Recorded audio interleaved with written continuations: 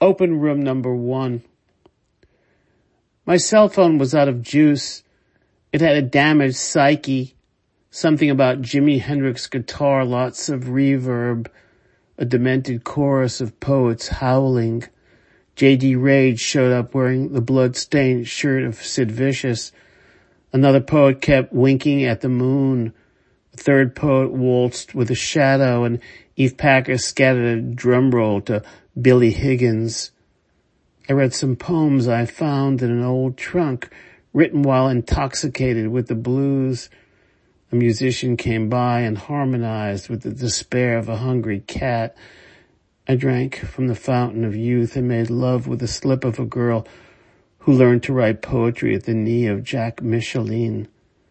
It was a beautiful ending to a rough rite of passage. Sunday afternoons would never look so good again. Bruce Weber.